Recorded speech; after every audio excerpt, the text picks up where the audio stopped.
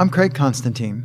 Welcome to the Movers Mindset Podcast, where I talk with movement enthusiasts to learn who they are, what they do, and why they do it. My guest today is Julie Angel and her dog. I love dogs. Welcome, Julie. How are you today? Good morning. Good afternoon. I'm very well. I'm very good. Thank you. Sometimes I don't have I love recording in person because then sometimes I actually have a cup of coffee, which I can say, this podcast is powered by coffee and dogs, if there's a dog under the table. But so I can see the dog, but I can't touch the dog. So many things. You are, I guess it would depend. I was going to say you're most well known for, but then I guess it would really depend on who is listening and where, like what epochs they know you from. And I'm always curious when I talk to people who are passionate about movement. I'm always curious to know, it feels to me, because this is what happens to me, I really get excited about some movement related project and then I have a better idea. And I have to really work hard to convince myself to just let go of the old thing. And I'm wondering, do you go through those same sort of transitions when you're moving into, I know you've been working a lot more with breath work, and we should talk about your podcast too, but as you're moving into these new things, how do you talk yourself out of the old thing? No. Everything is happening all at the same time. It's everything everywhere all at once. Good movie. And it was a phenomenal movie. And no, there's no division.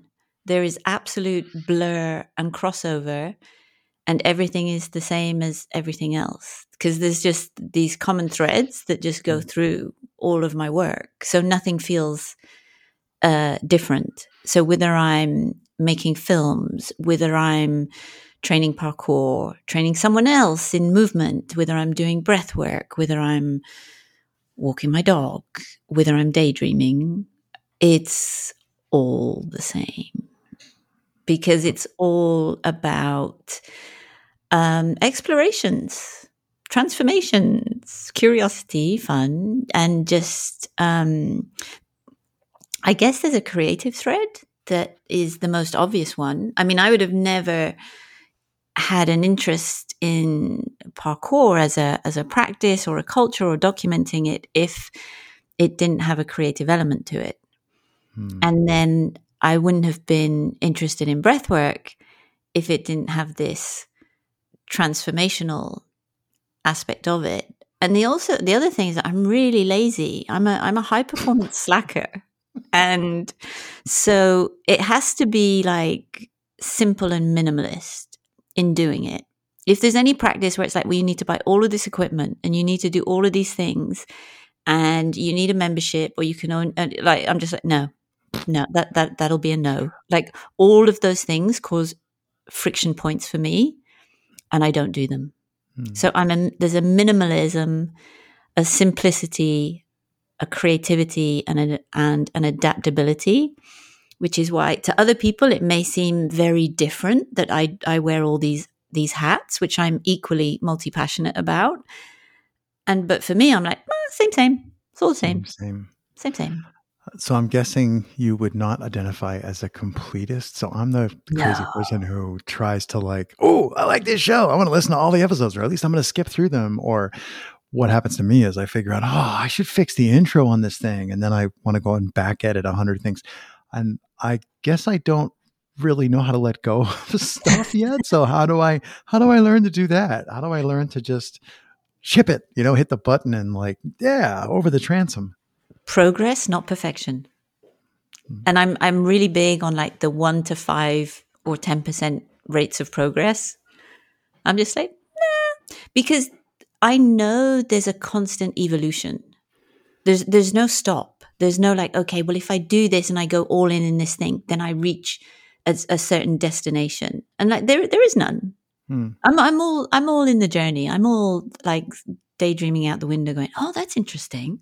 Like, that's cool. Like that's stimulating for me right now, intellectually, creatively, physically. And all the other things that I'm like, nah. And also I have a really easy time saying no. That's a superpower. That's a superpower. And the other thing is like I can press the fuck it button really easily. So, people may say, oh, do you want to do this or that? And I'm like, nope. No, Let me think about that. No. that'll be a no. Like no interest. No interest. I know myself really well, and I'm very happy to say I don't know. I'm very happy to say, do you know what? I used to think that, and wow, was I off the mark? I was completely misguided in my thinking. But I'm really happy to go and be curious and be wrong about everything. And if I do some things that work, I do more of that. And then when I find things that like, well, that was a disaster, then it's like, okay, that's an equally valued insight. But yeah, I used to think I would want to be a perfectionist, then I would be better at things. And I have a lot of friends, particularly in the creative industries, who are perfectionists, and it's torture. It's really, it's not a gift. I can really hide. No, this has to be just right before I do. And I got to fix other things. And I get this giant list. And no, it's crazy. I'm like, nah, have fun with it. It's fine. my personal brand of crazy is trying to get everything just right.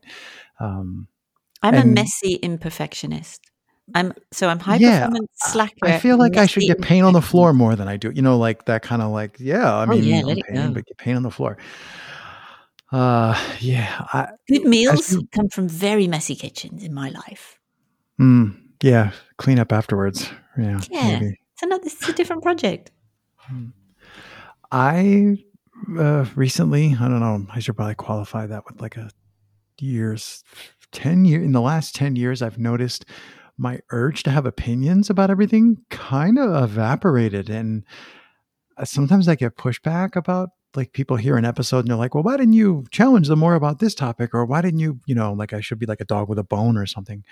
And my answer is usually, well, because I was just super interested in what they had to say. Like I don't know how I lost that along the way. And I think that also helps me not be so much of a perfectionist, because then if I'm super concerned about my opinion and making sure everybody understands me the way I want to be understood, then I'm going to try and I have to get everything has to be just the way I want it. Otherwise somebody's going to misconstrue my opinion.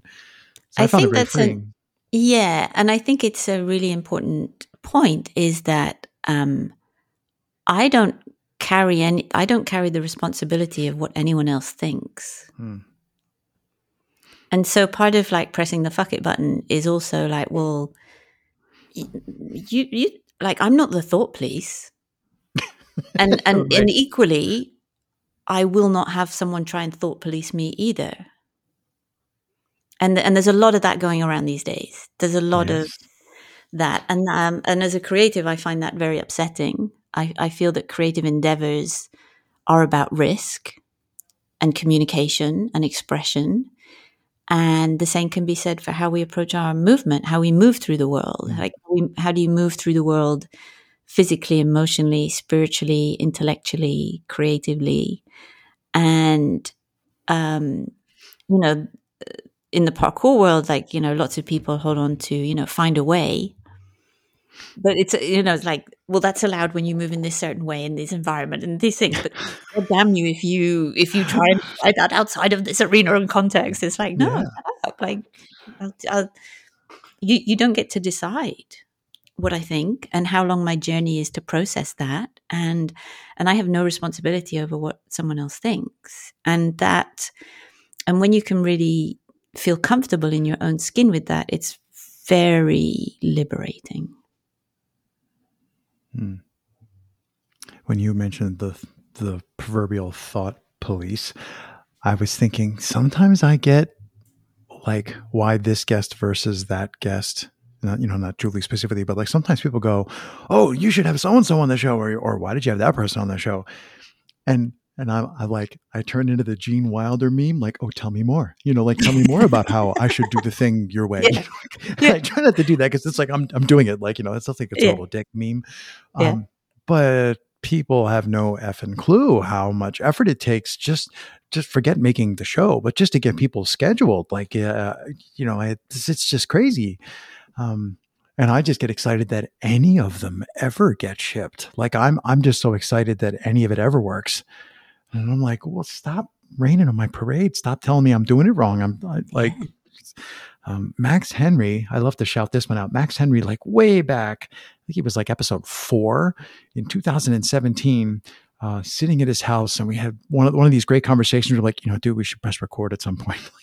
So we're recording, and he went on like a mini rant about grassroots clothing companies, videos, all these things in parkour space. He's like, what we want is not like the best. We want like 732 clothing brands. We want all the people who are passionate about the thing to have moved into their little corner of the thing. So when the big kids come along, as they eventually will, to try and monetize it, the people that really care about it have a bunch of choices. They don't have to be like, all I can do is pick, Coke or Pepsi.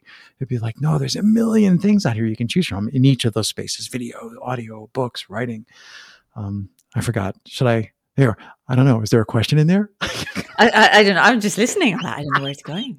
It's good. It's all good. Yeah. Let's turn signal.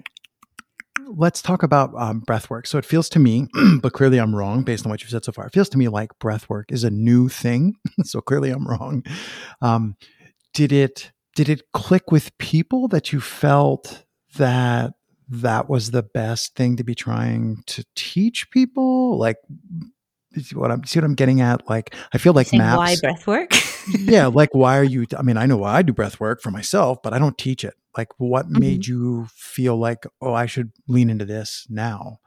I mean, it's my interest was triggered from doing the MoveNat aquatics courses taught by Vic Verdier. And so that's like 15 years ago.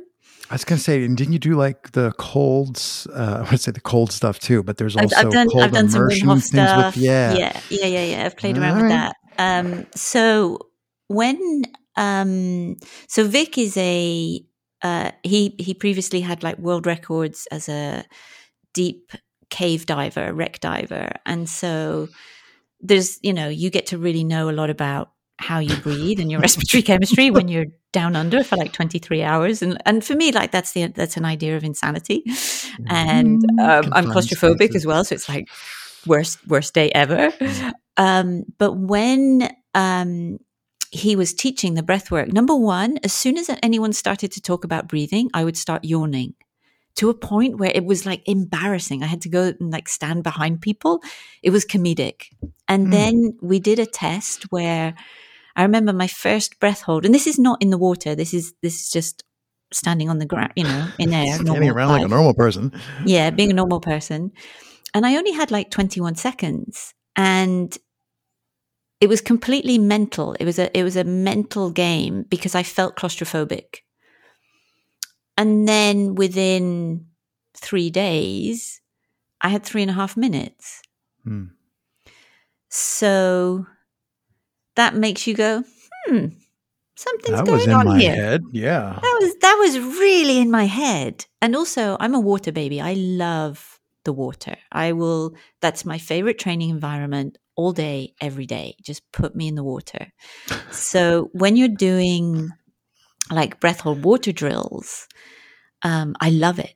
I really, really love it. And we have this thing called the dive reflex, and where basically once you put your head in water, your face in water, various different physiological things happen. And they're basically like all good things. Anyone who's even next to a large body of water for a prolonged period of time, your blood pressure will drop.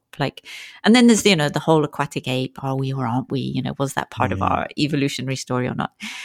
So anyway, the breath holding was a really interesting insight into how we move, both in the water, that has very obvious repercussions, but then exploring, well, how do you breathe when you're just moving?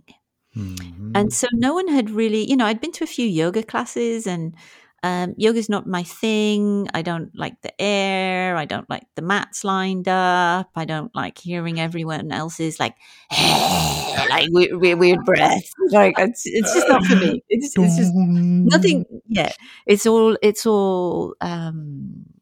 not for me. It's not. There's huge value in it. Personally, it's not my cup of tea. And so having been introduced to breathwork in the way that Vic did was also correlating to basically like, how do you grapple and fight on the floor if you can't breathe? So it then became these two really interesting insights of safety, movement, self-defense, and fun time in the water with all these practical things. And then basically these insights into, well, your body prioritizes its breathing over everything else. Like in terms of our physiological needs, it's top of the food chain. It's at the apex. And then, so that was my in point. That was my inroad. And then just through friends of mine who would then, I had friends, who were exploring the Wim Hof method. And so I went to go and do some Wim Hof stuff and love an ice bath, love cold water immersion, self-induced hyperventilation. Go fuck yourself. Not doing it. Don't like it. Just like, you told me I could swear. So that was probably the worst thing you could say to me. And basically, especially if you're someone who's, and at the time I was in perimenopause, which is the hormonal phase where you stop your regular menstrual cycle and it's before, but you're still menstruating, but your hormones are on this really wild roller coaster. It can literally be like one day you wake up and you're like, life's amazing. And the next day nothing's changed. And you're like, I need to cry and my joints are stiff and everything, like what has happened? And it's just your biochemistry. There's nothing like out of sorts, but you're just the product of your hormones. And at the time, my dad was very ill. He had a frontal lobe dementia, and it was a very difficult, challenging time for the family. And so we started the breathing. And one of the instructors, Chris, is like, he's a very extreme character. And it was a really insightful experience. But we did like 15 minutes of these rounds of hyperventilation where you're going, and then you hold, and then you do some push-ups, and then you go back. And the first, I don't know, I'd say 3/4 of the way through, I was high as a kite, like flying high as a kite. And then I crashed. And I didn't just weep. I bawled. Like when you do like the ugly face cry. And it was just, it was awful. I was like, even thinking about it now, like I'm angry that I was even put through that experience. And that's no one's responsibility. Like we don't know, but it's the reason why if you already have any high cortisol levels, this is one of the worst things you can do. You are not going, and they talk about, people have these breakthroughs. No, they don't. They have breakdowns. And no one's guiding them how to get out of it. Right. So I had some other friends. So Steve and Mary Beth Gangemi had also gone through Wim Hof, and we were all of the same mindset of like, yeah, I like your cold stuff, but do you know what? This other side of it, like for some people, again, none of this stuff is one size fits all. And so for where I was at in my life and where they were at, and Steve's an incredible health coach, chiropractor, naturopath. He's my doctor. And we all started kind of going down our little breathwork rabbit holes. And then I knew that Mary Beth had gone through the Oxygen Advantage and Buteyko breathwork systems. And I was hiking with them in Zion, one of the national parks here in the States. And we'd done a really long morning hike. And then we came back to the room. It was really hot. We were all sharing a room. And so we all had a nap. And like I'm a natural, I've always been a nasal breather. I've been a nose diaphragmatic breather, like big fat belly breather. And after my nap, they were just taking the piss out of me. And Steve was going like, you're such a nose breather. Like you're such a mouth breather. And I was like, I'm not a mouth breather. And he was like, I could hear you from the other side of the room. And Mary Beth very kindly was like, she's not a mouth breather. And basically what that uncovered for me was, yes, I was a nose breather. Yes, I was a diaphragmatic breather, but I was an over breather. So if you can hear my breathing whilst I'm sleeping, not snoring, you can just hear the breathing from the other side of the room. Like that's still a dysfunctional breathing pattern. So Mary Beth was training people, doing the same kind of movement snacks, the same kind of mobility, doing A lot of stuff from Original Strength. She's also a Strong First kettlebell instructor. She's MoveNat as well. We've done some parkour stuff together. And I was staying with her and I was like, show me how you're teaching people. And I knew about this thing called the BOLT score, which stands for your body oxygen level test. And she was saying, so when you do this test, and it's a really simple test, you just close your mouth, you do a normal inhale through your nose, a normal exhale through your nose, and then you pinch your nose. And then what you're doing is counting how many seconds it is until you naturally want to take your next breath.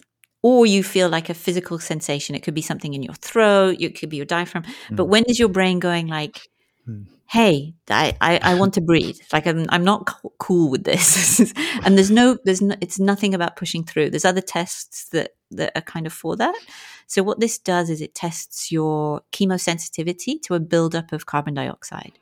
So carbon dioxide is what we exhale. We inhale oxygen. But then there's a gas exchange which releases the oxygen into the cells, the blood, the organs, the cerebral blood flow. And the more CO2 we're happy to have built up in our system, the more oxygen then goes to the blood, the cells, the brains, the organs. So this stuff is like, this is really cool. And Mary Beth was telling me like, oh yeah, like I can change people's BOLT scores, like improve them by like 3 seconds a week, in the first 3 weeks. And I was like, what? And I was working with clients who, had nervous system dysregulation, stiff joints, anxiety, poor sleep, all of these kind of things that they'd normalized of like, well, I'm in my 50s, I'm in my 40s. Life and I'm just sucks now, right? Yeah. And it's like, I call bullshit on that thinking. And it's not, it's just, and again, it's like, there's nothing more minimalist and free and autonomous than having a way to self-regulate and control how you breathe. You can do it standing at the checkout. Nobody knows you're doing breath work. You can do it sat on a train or like long plane flights. I'm like, oh, amazing. I've got 12 hours breath work. I'm just going to, and you arrive and feel amazing. So I then decided to do I was very inspired, and Mary Beth gave me some dynamic apnea breath hold sprint drills. And I've done some hard training. I have never in my life been so fried than these 10 minutes. And I was like, this is interesting. So it ticked a lot of boxes for me. It was interesting. It was transformative. It was free. It was minimalist, anytime, anywhere, everywhere, and had huge downstream benefits. So I went off and I did the Advanced Oxygen Advantage certification. I haven't done the Buteyko one, but I've like read extensively and done lots of other stuff. And it's basically, if you can help bring someone back into functional breathing patterns. So when you do this BOLT score thing, 25 is the sweet spot of functional breathing patterns. And just to give you an idea, 85% of elite athletes have dysfunctional breathing patterns. And so the general population, you're talking about maybe 90%. And this can be either mouth breathing or these heavy nasal breathing. And what's really cool is the way to fix it. The drills are so simple. The drills are child's play. They're not easy to do because we breathe over 20,000 times a day. So you have to really pattern interrupt to change that. But what it does as well is you can get such an amazing read on people and where their nervous system at and where their brain's at and how they think and their capacity for recovery, how they sleep, just by observing how they breathe. And also how they breathe, just doing everyday relaxed life. Because there's times when like, okay, I'm lifting heavy shit, or I'm singing, or I'm doing that, running, right? Yeah. No, not running. But there are certain things related to the position of your rib cage and your diaphragm, and your intercostal muscles, which are going to dictate like, actually, no, if you do this is going to set you up for success. So when anyone scores poorly on a BOLT score, what I say is, this is a treasure map because you have such incredible untapped potential that you have no idea how good you can feel. So someone who's going through life with a Bolt score of 13 has a very different experience of everyday life than someone who has a Bolt score of 20 or someone who has a Bolt score of 30. Of how much energy you have, how quickly you recover, how much growth hormones you produce, your blood pressure, your metabolism, your brain fog, your cognitive skills of memory and clarity. And so I had a lot of brain fog before. When I was writing my book, I couldn't think of words. I mean, there's no bigger disaster than that when you're trying to write a book. It's like, what's happening? This is really inconvenient. So everything is easier and more optimal downstream of how you breathe. So if in 3 weeks of someone working with me, like they do movement snacks at the beginning, but depending on what their starting point is, if their starting point is a kind of low Bolt score, then the first 3 weeks, their priority is these breathing drills. And how we breathe, even though we're breathing all the time, we're very effective. That's wonderful. I don't want anyone to not be breathing. Be effective, and right? you're not bad at breathing. You're not breathing wrong. And it's the difference between effective and efficient. So you and I, someone could run for the bus and they could catch the bus. Awesome. You were effective. But they could also run for the bus and heel strike and put their knee out and be sore the next day and have all these conditions. But they got there, got the job done. A to B, got on the bus.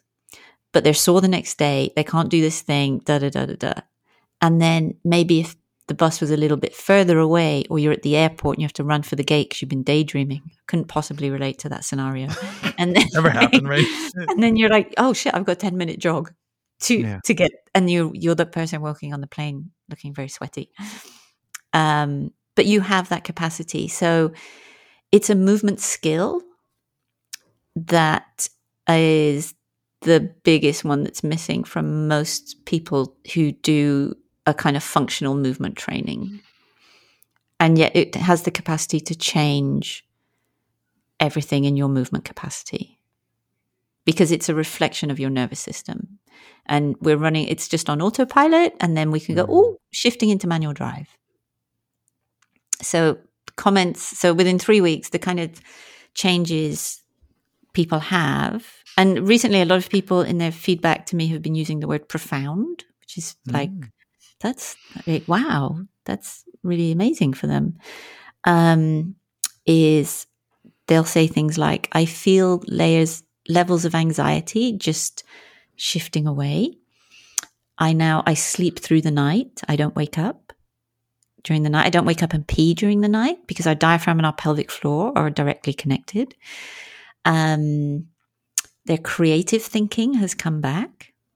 If you have a concussion, you need to sort your breathing out, because how you breathe, if you're an overbreather or a mouth breather, you will have 40% less cerebral blood flow than someone who has functional breathing patterns. So for your brain health, it's a game changer. So again, it's just these like cool little things that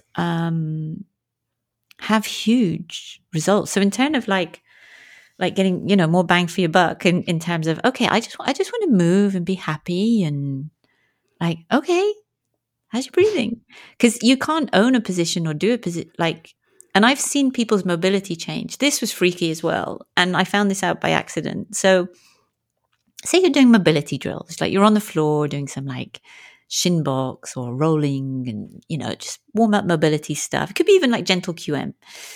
And if you're doing it with your mouth closed, you have more oxygen that is feeding your body. So you can do more of the exercise and you'll recover quickly. And that makes you stronger. So I was training a bunch of people in Balboa Park in San Diego on a really sunny, hot day. And the group were quite chatty. There was a lot of talking. And so I had kind of two things I wanted to achieve. Number one, I wanted them to stop mouth breathing, because you also dehydrate quicker. You lose moisture. So when you breathe through your nose, it is filtered, moistened, and you have this huge amount of nasal nitric oxide, which is a vasodilator. So the other vasodilator that people know of is Viagra. So this is why nitric oxide is very good for our bodies. It does really great things as a vasodilator. So I wanted them to close their mouths, to stop talking, and to nose breathe, and to not get dehydrated. So I said, just get your water bottle, take a sip of water. Sip and carry it, right? And you have to keep the water in your mouth and do these drills. And there were 2 people that day who had very tight hips. And it was like the most incredible before and after. Like they were in a different body when they did the move, holding water in their mouth. Because when you hold water in your mouth, you're nasal breathing. When you're nasal breathing, you trigger the parasympathetic strand branch of your nervous system, which is our rest and digest, as opposed to fight, flight, freeze. And they're both good, and they both have a really important role to play.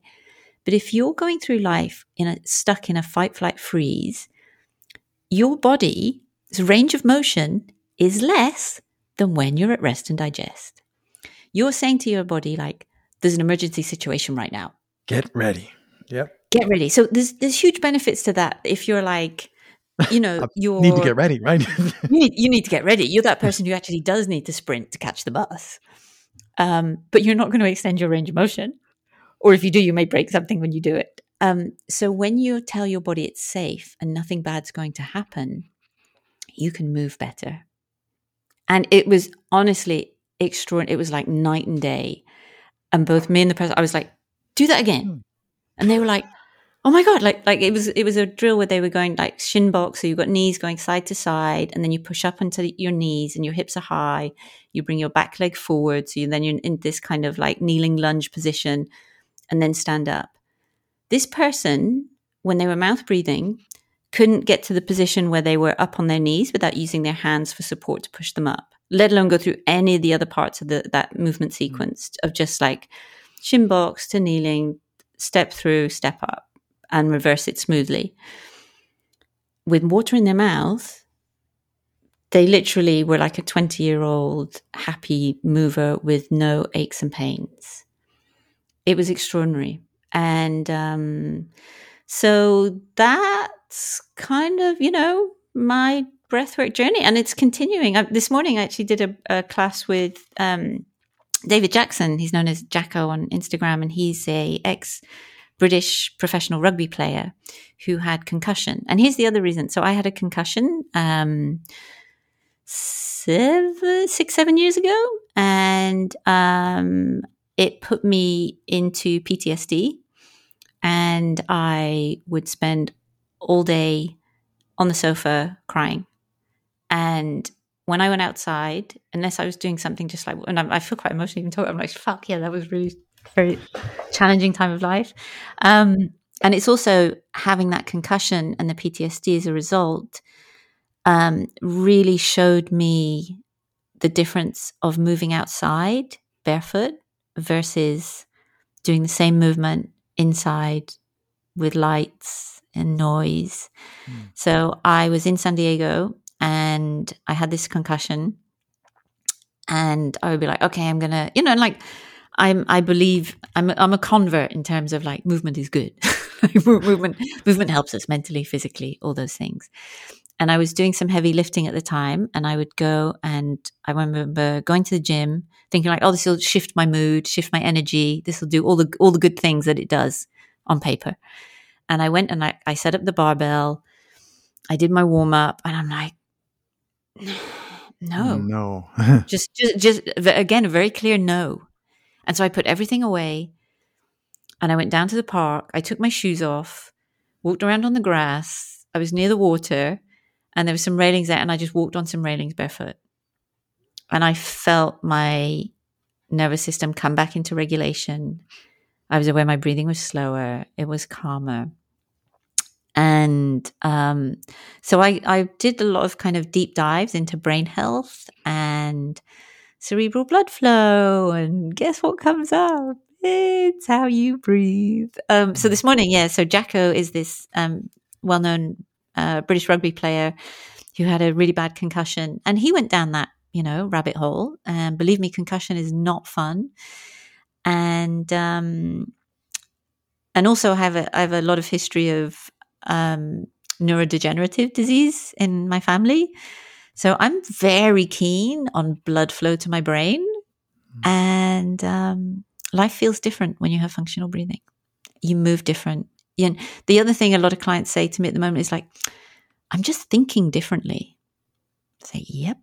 And I know a lot of people who have a huge amount of anxiety that spend all day doing mindset drills and mindset work. Like they're devoted to mindset and nothing changes. Kind of like the exact wrong thing, right? You're just torquing yourself up the same way you've been torqued up.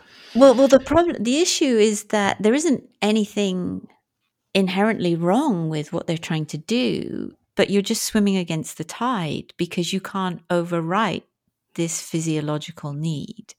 An oxygen deprived brain is an oxygen deprived brain.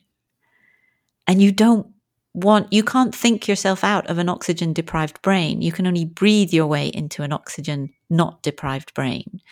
So I'm into it. It's cool. It's fun. And there's really cool like simulated high altitude training drills.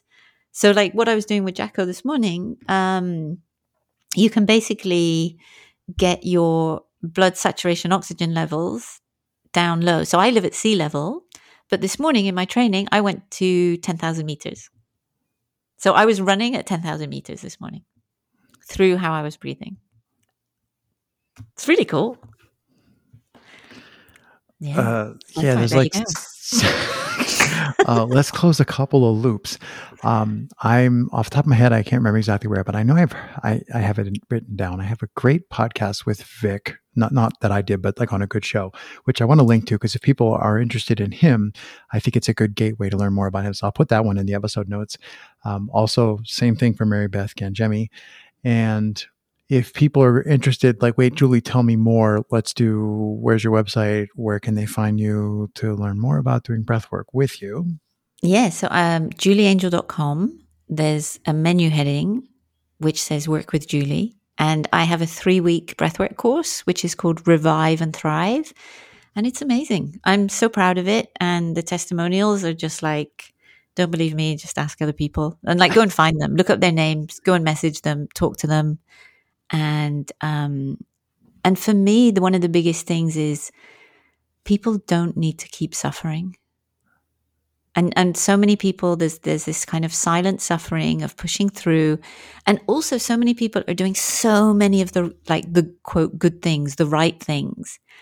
And they just hit a wall. And for them, it's even worse than if they weren't trying to do anything at all. And it'll be like, I'll talk to women and they'll be like, I'm eating clean. I'm doing my mindset work. I have my gratitude journal. I go for 5 walks a day. I'm a member of my community and I'm doing this. And do you know what? And I feel fat. I'm 40 pounds overweight. My joints ache. I feel shit. I talk shit about myself. My self-esteem and confidence is awful. I get up 3 times in the night to pee. Like, what am I going to be like in 10 years' time? And do you know what? Sheila, who lives across the road from me, she eats pizzas, she doesn't do shit, and she's happy as anything, she's no problems right? whatsoever. Sheila's got good breathing. It's such a rough deal. And for so many people, I just say, look, when people tell me what, they'll tell me what's going on, and then, I'll spend like an hour with them on Zoom, and I can guess their Bolt score. And then it's like, there's no mystery. There's no mystery why these things aren't working. There's no mystery why you're feeling how you're feeling. And like I say, if you do a Bolt score, which is just, in Buteyko, they call it a control pause. Kelly Starrett and his wife, Juliet Starrett, they brought out a really great book last year called Built to Move. And what's really nice is people who are in this kind of, like they're big voices in the movement fitness world and CrossFit and all those kind of things. They're seeing now, like, what's the number one thing in terms of like, so there's 10 things that they say you need to build. Number 1, breathwork, breathing. You need to return to functional breathing patterns, and they use the Bolt score. So it's like, it's not some niche fringe thing. It's like, and And none of it's new. I mean, they only discovered nitric oxide in the 90s, but other than that, there's peer-reviewed science from the 1840s about this stuff. It's not woo-woo. It's not, it's down to earth. It's just your biochemistry and your respiratory chemistry is really honest. You can't bullshit me around how you're breathing. And the biggest one is I see people and they'll say like, no, nose breathing. I'm a nose breather. I'm convinced I nose breathe all the time. And it's like, you've not been nose breathing at all whilst you've been listening to me in this conversation. Your lips look like they're closed, but they're not. Unless your lips are sealed closed and you've got this watery saliva in your mouth, you're not nose breathing. And so it's really honest. And I like that. It's really bio-individual. It's very autonomous. It's very minimalist. It's free. And it makes all the rest of your movement and your life and your thinking today and in 5 or 10 years' time, like just so much more optimized for happiness and joy. And, like, let's get back to like strong to be useful. It's like you have things you need to go and do in the world and share. Like, and it's really hard to do that if you're swimming against the tide of overbreathing and dysfunctional breathing patterns. So I have this 3-week course. I love it. And actually, I mean, this podcast probably won't go out within the next 48 hours. But this Thursday, I have a breathwork free webinar. But I do them quite regularly. So if you follow me on social media, you can find those. Yeah, I'm not going to make 48 hours. I know. Maybe a couple of weeks. I mean, often I'm quite fast, but I'm not that fast today. Well, maybe, but when this comes out in a couple of weeks' time, there'll be a breathwork webinar coming up. Yeah, probably. My guess would be February 7th, maybe February 15th, but I would let you know. Yeah, I got nothing to add. I got about 19 new questions.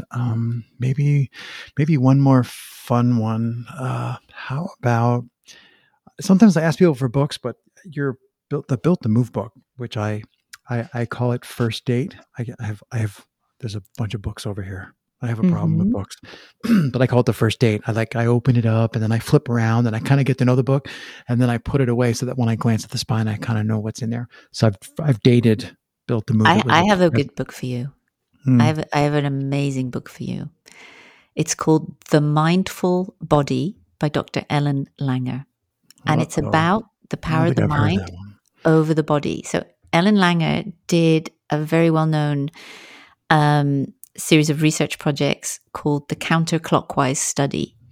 And she is known in many circles as, quote, the godmother of mindfulness. But contrary to what a lot of people think about mindfulness, her approach, and she's a disruptor. She's, I love her. I love her work. She was the first ever female professor to get tenure at Harvard, or it may have been Stanford, one of those Ivy League ones.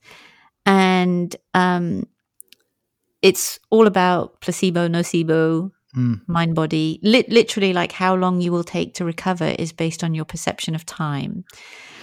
She did the very famous housekeeper study where people didn't think they were doing exercise. And then she showed them like, well, no, every time you put those towels up on the shelf, that's an overhead press. Every time you go down there, that's a squat.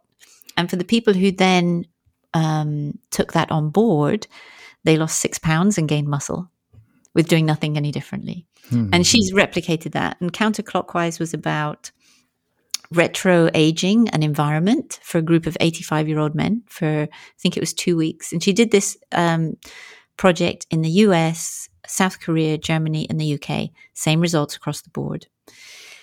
So no mirrors. Everyone had to do everything for themselves. So these gentlemen, when they arrived, some of them were like, well, I can't carry my suitcase upstairs. And she's like, not my problem. Take one t-shirt at a time. Maybe it takes 4 days. Sort it out. Like you need to make your own decisions and have more autonomy in your life. All of the entertainment they had available to them was from 40 years younger. They had photos of themselves 40 years younger. She took all their biomarkers of aging, reaction times, cognitive tests, memory, saliva, cortisol at the beginning. And at the time, there actually weren't that many aging biomarker tests. So her and her research group created some. And at the end of 2 weeks, people had retro-aged their biomarkers by 15 to 20 years, cross-culturally across all these experiments. So when people walk around going like, I feel really old. I'm going to put my old bones down on this chair. It's like, your body hears everything. Your body hears everything. So her book is extraordinary. And so The Mindful Body by Dr. Ellen Langer is my current fave. Spell her last name. Langer. Langer. And her notion of what mindfulness means is to simply notice things.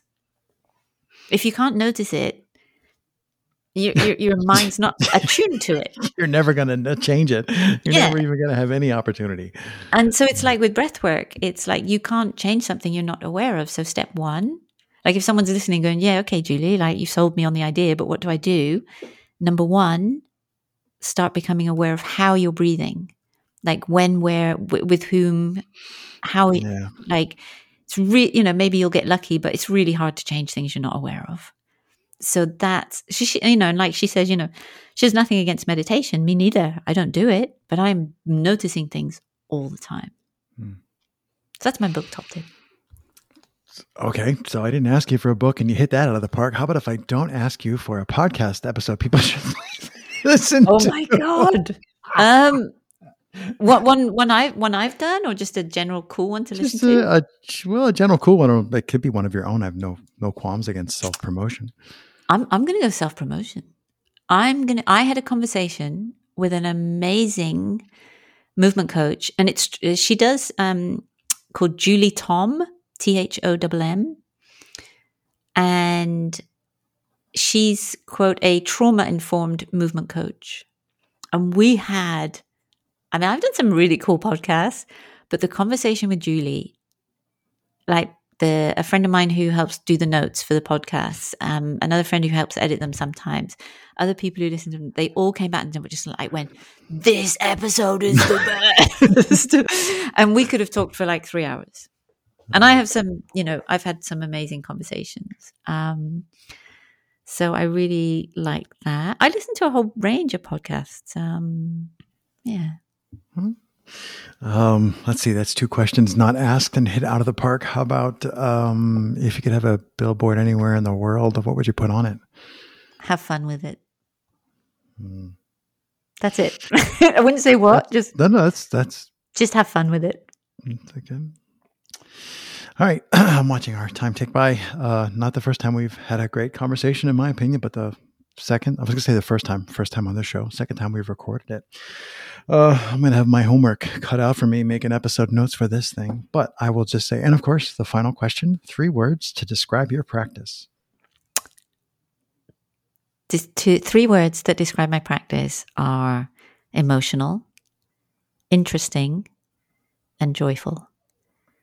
Because movement is emotional, and most people talk about, muscles and tendons and range of motion and da-da-da-da-da. And I'm like, yeah, I mean, of course, but moving's really emotional and it's all connected. And whether those are emotions about how you feel about showing up to your movement, the emotions you experience in the movement, how you feel afterwards, all of those things, those emotions are the things that create the thoughts that drive your actions of whether you are or aren't going to move. So, and most people, when I introduce them or like I say this thing about movement is emotional, it seems to be like a whole new thing for them. And it's like, this should be talked about, whether it's the emotion of, push through survivor warrior type emotions, or whether it's like, I find fear really exciting, or I find fear terrifying and I don't like it, or excitement, joy, fear, thrills, sadness. Like sometimes you can move. I remember like trying to do some like back squats and it just made me cry. I hate back squats. I have a really shitty deep squat. I hate and people would be like, you shouldn't use the word hate, Julie. I'll use the word whatever I want. And then interesting, like, again, so many movement systems have so much value. My preference is for ones that I find interesting. I could go to a CrossFit gym. I just find it boring. It's not interesting to me. And I think when you've done something like parkour, which is interesting, emotional, connects you to your environment, it connects you to like, who am I in the moment? It's, you know, like, okay, we have the imaginative vision of reinterpreting the environment, but the most interesting part is the mirror. Who am I in this moment right now, today? Not like I should, well, I used to be able to, or any of those dialogues, but just who am I right now? How can I show up? Like, can I do it? Do I want to do it? You know thyself. And joyful. I just feel like, and I find joy in challenge. Joyful doesn't always have to mean easy. But I find joy across a range of curiosities of challenge, ease, adaptability, creativity, and playfulness. That all kind of comes under the umbrella of joy. Terrific. As I've started saying all the time. Yeah, you know, the thing about when somebody says something profound, what do you say after that? That was awesome. That's my answer to that. Was profound. Thank you for unpacking all that. Thank you for being game to go on the ride. And I look forward to seeing what you do next. I think that was a blast. Oh, me Thanks too. so Who much. knows? That's the thing. I never know. But thank you so much, Craig. And time flies when we have our conversations, and I can't believe it's like 52 minutes. I'm like, right? that was just the warm up. Fortunately, the internet has lots of space. Yeah. Tell my iCloud that.